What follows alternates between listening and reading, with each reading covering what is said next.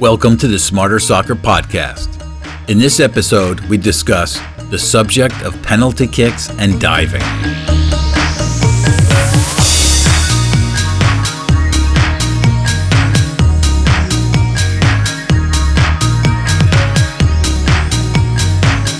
To dive or not to dive? That is the question. In your playing career, the subject of drawing penalty kicks will inevitably come up, either by your coach, your teammates, or even your parents. You will then be faced with a personal dilemma. So should you deliberately try to go down in the box to get a penalty kick decision from the referee?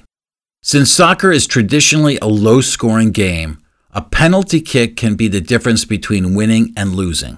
Referees know this and hate awarding penalty kicks for just this reason. Some refs are so intimidated for getting the call wrong that they are hesitant to call a penalty even for the most flagrant foul, which is why some players become adept at flopping or theatrically falling to the ground in an effort to make it easy for the referee to call a penalty. Flopping or diving has gotten so bad that the professional leagues created a new foul category called simulation. Whoever came up for that tender word to describe falling to the ground like someone just sliced you in half with a samurai sword should be saluted. The problem is that this criteria didn't do the referee any favors, aside from giving them a get-out-of-jail-free card if they don't want to award a penalty. It's far easier to accuse a player of simulation and give him or her a yellow card than award a penalty kick and change the outcome of the game. One of the more interesting aspects of flopping is that it's mostly a male phenomenon. That's right, diving is quite rare in the women's game. In fact, it's frowned upon. A female player is more likely to soldier on trying to stay on her feet after being ruthlessly hacked rather than going down and most likely getting a penalty called. It's valiant, and it's this hero mentality that can make the women's game so compelling, especially when some male players, we won't mention any names, Neymar, go down writhing in pain after being lightly brushed by another player. Well, this courageous mentality is commendable. The question a female player should ask, will staying on my feet actually be the best choice?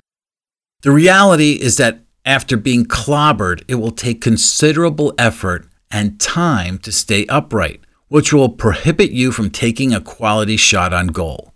So should you go down? The problem is that if you don't go down, a referee will not blow their whistle. Remember, a referee will do anything not to call a penalty. So by staying upright and forging ahead, you end up making the call for them. Thus, if you're truly fouled, just go down. But here's where dumb soccer players screw up. They make a grand display of going down.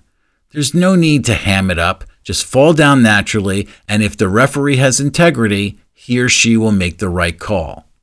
Now, if you're male, things can get a little dicey. Some coaches believe diving is part of the game and encourage players to do it. Other coaches are staunchly against it and would rather lose a game with honor than ask his players to dive and receive a penalty they don't deserve. Smarter Soccer's position is for males who adopt the female philosophy. If you truly get fouled, just go down. Again, there's no reason to give an Academy Award-winning performance. The more drama you add to the fall, the more it's going to look like you're faking it, and the more likely you're going to get a simulation yellow card. What if the referee doesn't call a penalty? After going down, some players stop playing and look back at the referee when they don't immediately hear a whistle. Do you think you're going to get a call from a ref if you're looking at them with venom or like they're the biggest idiot in the world? Most likely no. A quick questioning look will suffice. The visual message should be, I believe I got fouled, don't you? If the answer is no, get on with it. There's no use languishing on the ground. In fact, if the goalie hasn't scooped up the ball, it's probably still in play and you may even get a second scoring opportunity. But not if you're pounding your fists and kicking your feet against the ground.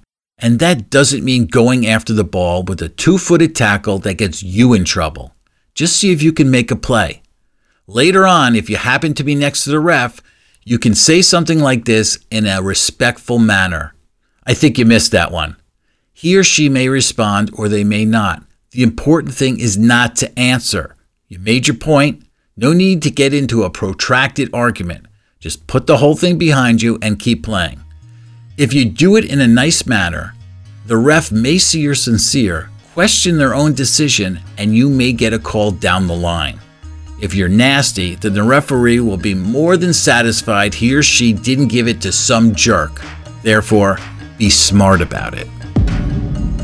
That's all for this episode of the Smarter Soccer Podcast. To learn more about Smarter Soccer, please visit smarter.soccer. While you're browsing our Soccer Hags blog or downloading our free resources, make sure you sign up for our newsletter and follow us on Twitter or Instagram at @smarter_soccer for both platforms.